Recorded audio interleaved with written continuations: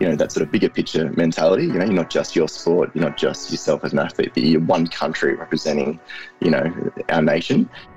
Sports always played a massive role in my life, and that was what was missing once I come out of the hospital system and I'd acquired my disability and sitting there at home going, right, what now? What's my purpose now? And sport gave me a vehicle to go and achieve some small goals. But I think end of the day, I just want to leave a legacy. I'm getting on. It's my third games. Could be my last. I just want to leave a legacy in the sport that we are the best at it. Australia is the best wheelchair rugby team in the world.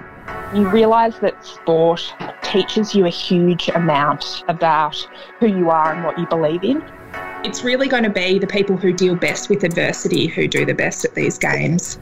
Those who go prepared and who are comfortable with their own thoughts, I think are going to be the ones who really relish the opportunity to get out there and compete.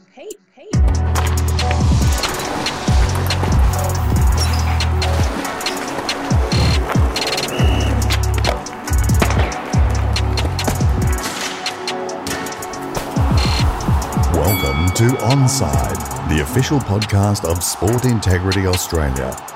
Our mission is to protect the integrity of sport and the health and welfare of those who participate in Australian sport. Hello and welcome to Sport Integrity Australia's Clean and Gold podcast series in the lead up to the Tokyo Olympics and Paralympics. I'm Tim Gable, and alongside me is the triple Olympic gold medalist Petrea Thomas. And today we'll be joined by the Rio Olympic gold medalist in rowing Kim Brennan. And Petrea, incredible journey there for Kim Brennan. She started off as a track and field athlete, got injured, went into rowing, won an Olympic gold medal in Rio in the single sculls, almost sunk the boat though in the choppy waters in the heats, and only just scraped through to the final where she won the final. She was the reigning world champion, so high expectations, but sometimes things don't go to plan, do they? No, that's right, Tim. They definitely don't. And it's really, when you get to that level of elite sport, it's about who can handle the adversity the best and deal with the unexpected things that happen along the way. And that's a real key. And Kim, is an ultimate competitor and was able to overcome those challenges. Did you have to overcome any challenges at the last minute like that? Conditions? And I guess the unexpected to a certain extent. Yeah, absolutely. During my career, I'm sure I had a fair few pairs of goggles break in the marshalling area, and you're always supposed to have spares in your pocket and things that sometimes you don't. So there's been many things like that over the years. I actually remember in the lead up to the 1996 Olympic Games, the 200 butterfly final, we were waiting in the marshalling area, and Michelle Smith from Ireland, who was subsequently caught for doping, was actually late to the marshalling area, and we were all ready to go and walk out, and we were like, come on, let's go, we don't need her to race, and because there was a lot of suspicion around her performances at the time, and I think she broke a pair of goggles or something and left the marshalling area, and we started walking out without her, and then she came onto the pool deck later. But things like that, they just happen, they're unexpected, and you've just got to stay in the right mindset and be focused on what you need to do to perform. And you prepare for that though, don't you? Yeah, you do. You prepare as best you can, but you never know what's going to happen, and that's the challenge of it. You've got to be agile and flexible and, ready to, I suppose, just keep that mindset and focus that you know what you have to do to perform. Good on you, Petrea. In a moment, we'll be having a chat to Chris and also Kim Brennan. And we're going to have a chat to Chris Bond. He's the Paralympic wheelchair rugby gold medalist. That's a tough sport. Yeah, it's a crazy sport, that one. It's pretty amazing to watch. I've seen them train a few times, and it's brutal. Yeah, it's very brutal, but very physical, and it's very skillful as well. Thanks, Petrea. Back with more in just a moment. 15 seconds is all that's available for the United States to hold on. They were in exactly the same position at the end of the fourth period of play, and they found a way with just under 2 seconds. Can they do a double dip of it? Or is it double trouble? Here comes Aoki. It's up to Melton. Melton's got Bond on him. Inside to Wheeler, but Wheeler has left the field of play. They call it against the Americans. He leaves the court before the ball's been received. Australia with the inbound inside of 3.6 seconds. They will play from in front of their own bench. It's up to Batts. Batt will take it across the line, and it's over. They will win the gold medal. Australia, the first team with back-to-back gold medals in the wheelchair rugby. And what a moment as they do it in extra time, the second period. Whoa! Gold medal glory for Australia. Hello, I'm Tim Gavel. Alongside me is the triple Olympic gold medalist Petrea Thomas. And joining us now on the Clean and Gold series is Paralympian Chris Bond. Chris won gold in the men's wheelchair rugby at both the 2012 London and 2016 Rio Paralympics. He has an extraordinary record in the sport. He's now preparing for the Tokyo Paralympics. And Chris, I guess firstly, how hard has it been preparing for Tokyo, given the COVID pandemic? Because you wouldn't have been able to play other international teams over the last couple of years. Yeah, it's been very difficult, Tim. I guess just to start, wheelchair rugby is a mixed sport. So men and women compete together, which is kind of unique and very interesting for a full contact sport. But yeah, look, it's, I can't even remember the last time I played internationally. It's been that long. And it's been, quite tough given last year. There's just so much uncertainty for over 12 months now whether our main event, being the Paralympic Games, will actually go ahead, what it's going to look like, and trying to prepare mentally and physically. It's been a bit of a challenge. We've actually had one athlete at this point in our squad pull out of the Paralympic Games for health reasons, and we've had 2 staff members in our initial team sort of pull out for other reasons. So it's a strange time to be an elite athlete and to be representing Australia. So, Chris, what are you looking forward to most about playing in Tokyo potentially? I think it's just that chance to wear the green and gold again. As I said, it's been so long, just be able to put that on and give everything we can for our country. It's kind of, as a kid, what you dream to do. And even once you've done it, multiple times, you still get that sort of that nervous kind of feeling, pushing out for your country. So just to get that back and just to, see where we're at on the world stage, because it's been so long, really. And then also all the hype that a Paralympic Games has. You go in as not just a wheelchair rugby team, you're an Australian team with all athletes from all over the country in different sports. And there's something really cool about being a part of that mob, that whole sort of whole of country feel. And then it's also, pretty much the main chance for our friends and family can watch us do what we do on the international stage on TV, especially for my sport. So it's getting pretty close now. 1 month till the Olympic Games, and then not too long after that the Paralympic Games. So it's starting to become real, starting to feel real. I asked the same question to Curtis McGrath, but I'd love to get a bit more insight into the mob, which is with the Paralympic team, and there seems to be just a wonderful spirit of camaraderie within that Paralympic group. Yeah, it was started, I think, after London, the London Games, and they sort of introduced that as, that sort of bigger picture mentality. You're not just your sport, you're not just yourself as an athlete, but you're one country representing, our nation. And yeah, it's great to be a part of. It's, we've got different mediums and forums and mob gatherings around. So our co-captains will put them on in the various states and territories in Australia and, invite those athletes to come together and just, share a yarn or have a chat or, voice their feelings or in pre-COVID times, they might do a lawn bowl session or something where you can get together and actually meet athletes from other sports. Because a lot of athletes, probably like yourself, Petrea, go to a games village and you make friends with athletes from all sorts of sports. But that's probably the only time you get to see them because everyone's so busy doing their own thing around the world. So the more we can sort of connect as elite athletes, and in particular being Paralympic athletes, we've had our own sort of stories of acquiring our disability or living with disability, that sort of peer-to-peer relationship and engagement it just really helps boost mental health and excitement and doing it as a team. You mentioned at the start there that it's a mixed sport. Do many women play wheelchair rugby? It's increasing, year on year. So we've got one female athlete on our Australian team who's vying for her first Paralympic spot for the first time ever in this country. She sort of really has come a long way and she holds her own now in her spot. And many other countries countries are implementing females on their team. So in our sport, it's based on classification. Essentially, every athlete's classified by their level of disability.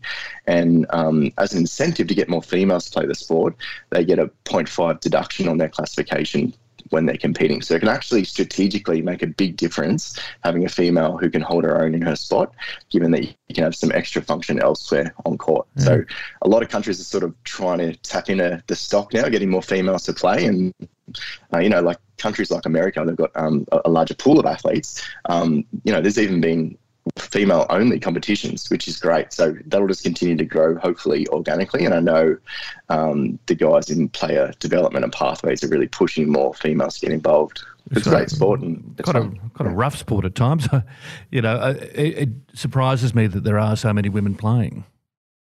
Yeah, I mean, it's full contact. And we definitely don't go easy on the girls when they're on there once the whistle's blown. But I don't know, it's a bit like dodgem cars, like the chair takes a lot of the impact, and you sort of learn how to fall, not to hurt yourself and that kind of thing when it happens. But there's not that many injuries. It's just usually someone will get a big hit and everyone will go, oh wow, and then they'll get up smiling. So it's just kind of part of a full contact sport. And you look at women's rugby and rugby league, and the state of origin, the women's is happening this weekend. A lot of those guys will make the big hits and get up smiling as well, and that kind of draws them in. They're inclined to that kind of nature of sport. Yes, just want to ask you the rivalry with the United States. You have a look at London, and then there was 59, 58 in Rio. It's that intense rivalry with the United States that is one of the highlights of your sport. It is. I mean, the game was invented in Canada, so pretty close to America. And America, they've got so many athletes to choose from. They've just got such a massive domestic competition, and all that sort of junior youth comes up, and they've got all these great stocks to choose from. So they're always going to be a great team, and they always have been. And, we're kind of limited in terms of the players that we have. We're just lucky that we've got an exceptional small group of athletes for the last few years in this sport. But yeah, look, I guess the thing with America, they won everything, before, London. And we kind of went into London never winning gold. And we actually went through undefeated in London, and America, got pipped in the semi-final by Canada, and we won that final convincingly. And then the thing that kind of always overshadowed that is that the Americans said, well, you never beat us, so, are you the best in the world? And that kind of sat with us, and we didn't really get another shot, because even the World Championships 2 years after that, same thing happened. Canada beat them in the semi, and we played them in the semi and beat Canada, and we hadn't actually played them in a final and beaten them. So it came to Rio 4 years later. We both went through our pools undefeated, met each other in the gold medal match, and that was our chance to sort of prove, well, all right, we've done everything in the game except beat America at a major event. And, I'd encourage everyone to go and watch the game on YouTube. It's been, people have said it's the best game of wheelchair rugby ever. And in the gold medal match, went to double overtime. We got them by one goal. So we'd finally got over that sort of slump and got them at a major event. And now they're hungry as ever to get back to us in Tokyo. And I guess that rivalry of being two exceptionally great sides will just continue. Chris, what are the prospects for Tokyo? You obviously talk about the great rivalry with the US team. I suppose it's hard to know where all the other nations are at, given the lack of competition in the last 12 months. It is hard to gauge, because not many international teams are competing. There was one in Europe recently with a few of those guys, but it wasn't televised, so we couldn't actually gauge where they're at. And I almost consider ourselves pretty lucky, in terms of the global scale of the pandemic and how it's played out, in terms of case numbers and that kind of thing. At least we've managed to get a domestic competition this year with us, so we broke off into our state teams and we played each other to get a bit of a gauge. But who knows, looking at the team list, there's not too many new athletes in international teams, but it's hard to tell how other countries have been preparing and how they're going to go. I have a feeling overall, the performance might be down a little bit, given that we're a skilled sport and we're a team sport. So if you don't get together very often and you don't compete together, then your plays and your offensive, defensive, skilled, set plays are probably going to be affected. But the effort's definitely going to be there. Chris, just wanted to ask you, you're one of the most positive people I've ever met. How do you remain positive? Because I'd imagine it's been a bit of a roller coaster over the last 16 years, losing both legs at 19, you're now 35. Do you look back and think, how did I get through it? I do. I do look back at that. I think, in the beginning, there was a lot of, friends and family support. And I guess sports always played a massive role in my life, and that was what was missing once I come out of the hospital system and I'd acquired my disability and sitting there at home going, right, what now? Like, what's my purpose now? And sport gave me a vehicle to go and achieve some small goals. And I think that's probably the key thing, is that I always had little goals to overcome, and then always something to look forward to, which kind of kept me in a better mindset. So, and sport's great at that. It always has, competitions year on year, and, milestones in terms of testing and fitness and performance and that kind of thing, that kind of you go incrementally, you've got something to look forward to, something to compete at, which has really helped, I think, stay positive. And then during COVID, I love competing at the highest level. That's why I do it. I do it so I can compete for Australia at the highest level. I love that intensity. I love how great it is at that level. So, we'd had 4 years, and then something, spanner in the works around, all right, we'll postpone the games another year. And that was going to be my last games in Tokyo. So there was nothing going to be holding me back to get there, on a personal note, in particular for Tokyo this year. Yes.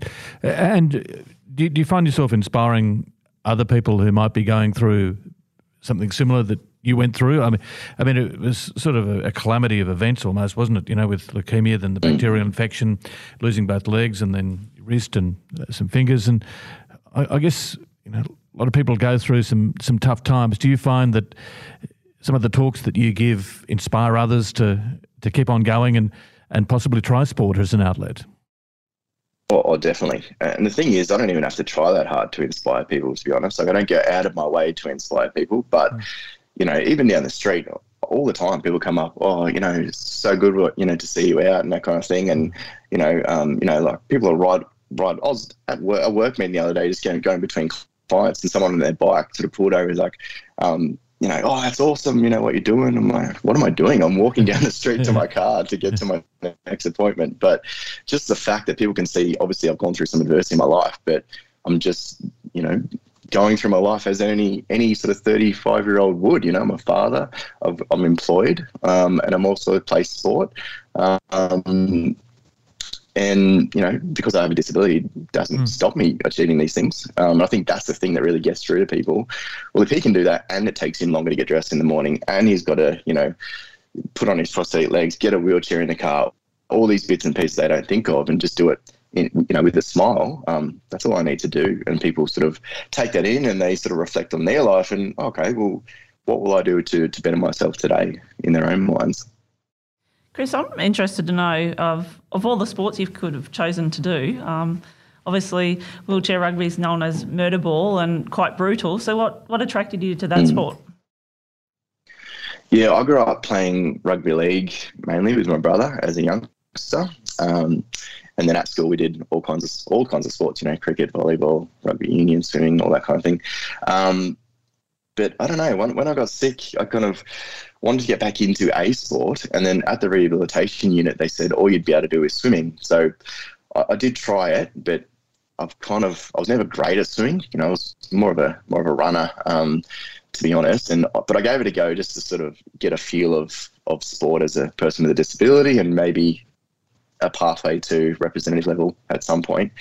And then, I was just in the gym, and one of the coaches, head coach from the rugby team, was there and said, oh, have you ever thought of wheelchair rugby? I was like, I don't even know what it is, And he invited me to a training camp, and, I got there and watched the Aussie guys do what they do, and I was kind of awe-inspired by how quick it was and how cool it was, and that sort of team camaraderie and the ball skills. And I was like, this is something I'd love to try. And then from the first second I jumped in, hit up the chair, and brought me back to the rugby league days. And I just did not look back from there. You've got an identical twin brother. Do you sort of still muck around a bit together? 35 years of age, I guess you're growing up a little bit now, and as you said, you've got kids. Do you sort of you still wrestle each other and as twins often do? Oh, there's been a couple of boxing matches after some barbecues and that, but to settle old scores. But no, we both got kids now, and but we're both extremely competitive. I think that's kind of helped me in my sporting career, growing up with someone who's 2 minutes younger than me, trying to be better than me at everything, and we just push each other to be better, and always had someone by my side to race against, or whatever it may be. So, but yeah, look, the other weekend we took our kids to the park and we set up some cricket stumps and got a bat and ball out, and we were bowling as fast as we could to get each other out. So I don't think it ever ends. But it's nice. As we're older, we kind of are a bit more closer now than we used to be. So, it is nice. What would it mean to you if you won a third gold medal at the Paralympics, third in a row, having won London, Rio, and then Tokyo? What do you think it would mean? I mean, it's amazing. To win one gold medal is all I set out to do. And all I set out to do beyond that is just add value to the team and do the best I can do to help our team. But that being said, I've won 2 gold medals, but our current team as a whole has won nothing. We've got guys who've never been to a Paralympic Games before. But I think end of the day, I just want to leave a legacy. I'm getting on. It's my 3rd Games. Could be my last. I just want to leave a legacy in the sport that we are the best at it. Australia is the best wheelchair rugby team in the world. And if I'm a part of that, I'm going to do everything I can to make sure that happens. Whether that's an ego thing, I'm not sure, but I just want us to be the best in that sport. I'm there. That's great. So post Tokyo, what does life have in store for you if it is your last Games? Yeah, I haven't thought too hard about that, Petria. I've got my daughter. She's a year and a half old now, and myself and my partner Bridie are probably looking at having another child soon. So those with kids knows that it takes up a lot of your time. It's already sort of taking up a lot of our priority. I do work at the Australian Sports Foundation, so I'll have even more time to commit to getting more money into sport through my role there. And I've also taken on a role as a board member for Disability Sports Australia. So there's a big part of me who'll always want to keep giving back to sport and sort of paying it forward and paving the way for the next Chris Bond, coming through, or the next person that's acquired a disability and wants to get into sport. Trying to remove some of the barriers to that, I think. But look, that sort of competitive part of me will always compete. So I'll play wheelchair rugby probably till I physically cannot, at a social level and probably maybe even at a state level. That's for sure. Yes, you might need an outlet for that competitive spirit. Chris, thanks very much for joining us, and it's been great having a chat with yourself. And I know Petria gets a lot out of these conversations, don't you, Petria? Even though you've been to the Olympics numerous times, you've won 3 Olympic gold medals. Every time we have a chat with some of our elite athletes, I know that you get a lot out of it. Yeah, absolutely. It's great to hear the stories of others, and I find it really inspiring to hear their stories and how they've overcome their own challenges along the pathway.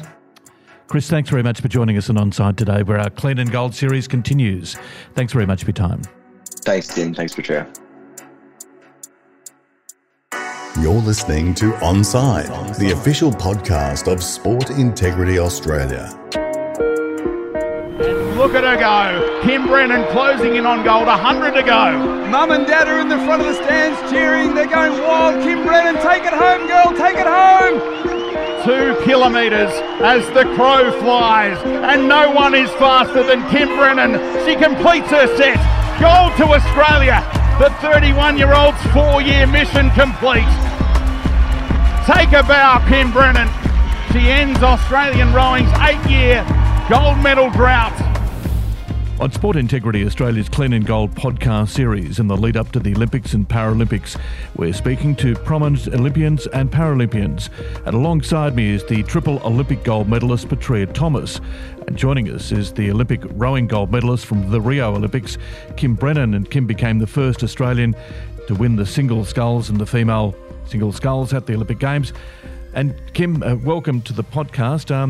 Brings back some great memories, no doubt, with the postponed Olympics just on our doorstep, ready to get underway. It really does. It's a really nice position to be in, to be able to watch from the comfort of home. I've been fortunate to see how well particularly our rowing team are doing, but also some great results coming in from a range of sports, and very, very excited to see these athletes get their chance to shine. It's certainly been a real test of resilience, of overcoming adversity, and I think it'll be a fascinating experience from them that I'm sure everyone will learn a huge amount from.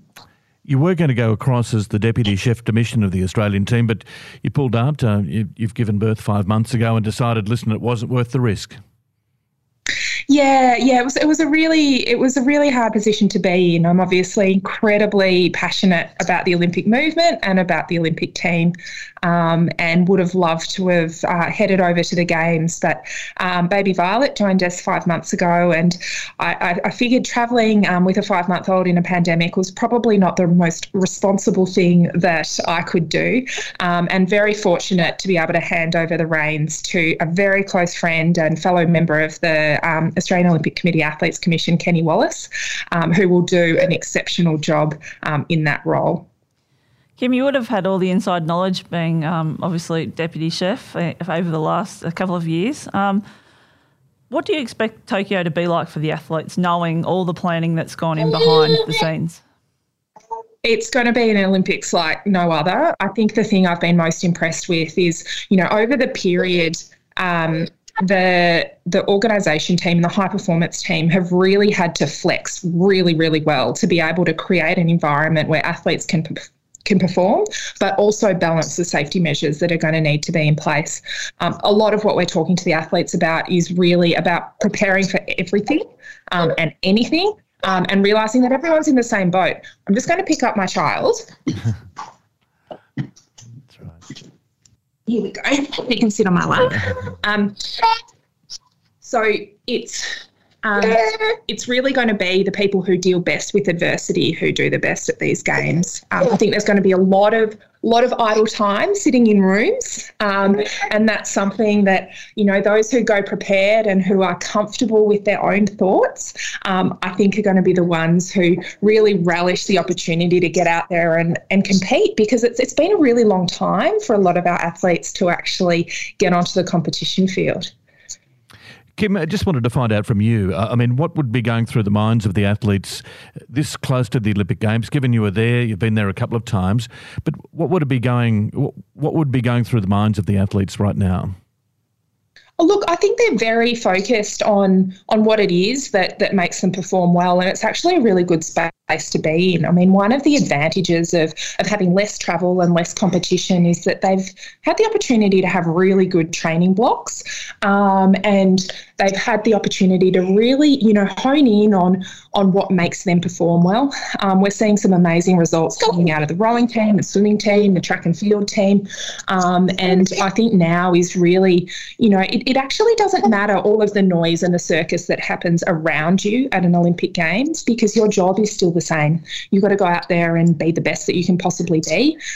You go out there and you make sure that everything you've done in training, you actually are able to put out there on race day or competition day.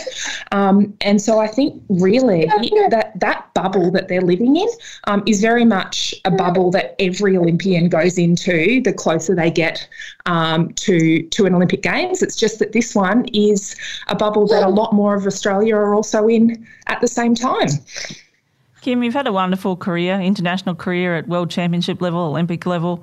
And I saw a quote how the medals were great, but it was the journey that was so important to you. Can you just tell us a little bit about that? Yeah, it's something that I think as the years pass since the Games, it becomes more and more true. You realise that sport teaches you a huge amount about who you are and what you believe in, and it also teaches you a lot of the skills and the ways of teaming with others that hold you in really good stead for the rest of your life. And so, what I've really reflected on is that, the medal is wonderful, but ultimately it was all of it was the journey and the striving that went into the medal that has actually made me the person that I am. And it's that's given me so many opportunities beyond beyond the rowing course and beyond sport to actually use those skills in a different way. And it's, when I look back on the things that I'm most appreciative for, I am so incredibly lucky to have had, an amazing coach, an amazing support team. My family was so supportive. My husband, so many people around me actually made that possible. And regardless of whether on race day, I had have won that race or not, is actually in some ways a bit irrelevant to how much that taught me and, how grateful I am for having had that experience. So that's really what I'm getting at there. And I think it's something that the benefit of hindsight can really help appreciate how lucky we are as athletes. Did the Olympic gold medal change your life? I think, so similar to the question before, the striving for the gold medal changed my life because it taught me how to focus on an outcome and work in a team to achieve it.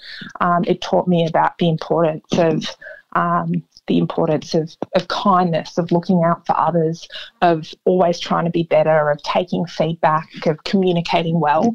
And they're things that have changed my life because they've given me wonderful opportunities and they've really, enabled me to have a life that I thoroughly enjoy.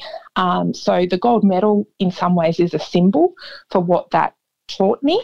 So I think the process and the learnings have changed my life. But, let's say I had have fallen in the final and not won that race, I think I would have still learnt so many of those things. Kim, you've been involved in sport since your retirement in 2016. Can you tell us a little bit about how important the athlete's voice is? And I know you've been on the AOC Athletes Commission and doing a lot of good work there. So, if you could just take us through how important the athlete's voice is.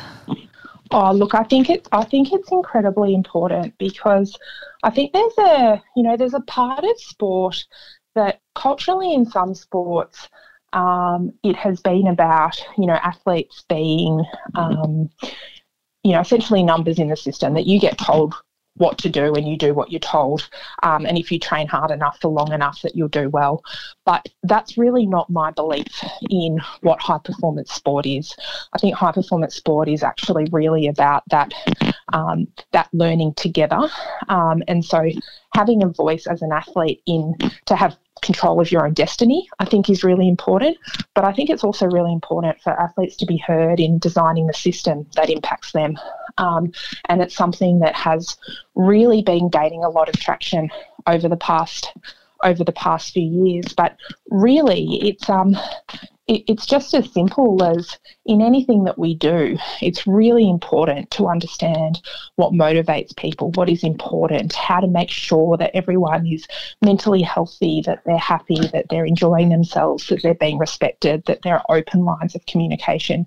And it should be no different for athletes. It equally goes for coaches being able to have a voice, support staff being respected and being able to have a voice, everyone who is a part of that high-performance sports system and sports system right down to the grassroots, being involved and in control of the outcomes and the destiny rather than having things happen to you, which I think can often leave people potentially with a bitter taste in their mouth at the end of a sporting career because you have given so much of your passion, your energy and your time, but for whatever reason, you haven't had the privilege and the opportunity of what I had in my case of growing as an individual, but also growing as a team. And I think that voice is a critical component of that. And along those lines, you've been a very strong anti-doping advocate and ensuring that there is an even and clean playing field for all sports people. Yeah, definitely. I think, I've been very lucky in rowing that in a lot of ways rowing have been at the forefront of the doping effort for a really long time, and potentially because there isn't that much money in it, doping hasn't been as big a problem compared to some other sports, which has meant that you have the opportunity to be able to sit on the start line and know that you can win the race regardless of who else might turn up, because you trust that the system are actually looking out for a level playing field. I think it is really important that we continue that conversation around, the anti-doping rules are actually there to protect athletes. And it's not to say that they don't need to change over time to accommodate changes in technology or what we're learning about fairness or what we're learning in that space.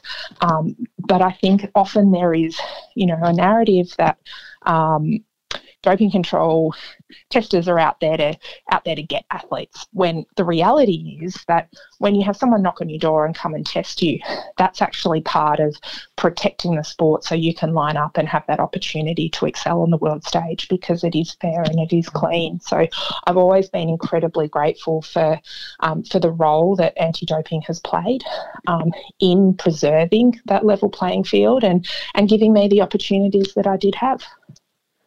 Kim, with the Games only a few weeks away, what advice would you have given athletes had you been still in your role as Deputy Chef? I think, the advice is that things are going to go wrong. It is going to be a difficult Games. I don't think anyone can predict exactly what will happen and when, but the people who succeed are the ones who deal best with adversity. And so, one of my beliefs that I've always had is you go out there and you see every challenge as a great opportunity. It's sort of, this went wrong, fantastic. How can I make that work to my advantage? Because the reality is things are going to be hard for everyone. And the people who are the most resilient and can keep a smile on their face and still go out there and perform, despite the fact it might be hot, the mask might be uncomfortable, you might be stuck in your room, the bus might break down, you may not get breakfast, your boat may not turn up, all of those things. Embrace that, expect that, and go out there and have your best crack at it anyway. Yes, looking forward to the Olympics and also the Paralympics.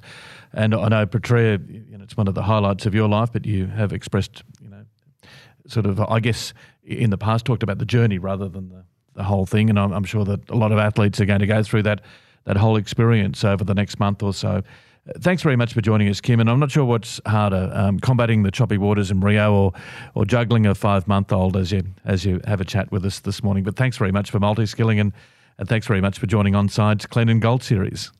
Wonderful. Thank you for having me. Thanks, Kim. Thanks, Kim. Here's Australian water polo star and our athlete educator Bronwyn Knox with her top tips for competing clean. Bronwyn will be competing in her 4th Olympic Games in Tokyo. My top 3 tips for clean sport is easy. There's only one, the app. It's got absolutely everything from checking your supplements, checking your medications, to learning and understanding more about the rules or the doping testing procedures. So for me, it's the app. Go check it, download it, have it on your home screen. It's imperative that you get it. Wishing you all the best in Tokyo, Bronwyn. The Sport Integrity Australia app was developed by Sport Integrity Australia to help Australian athletes compete clean.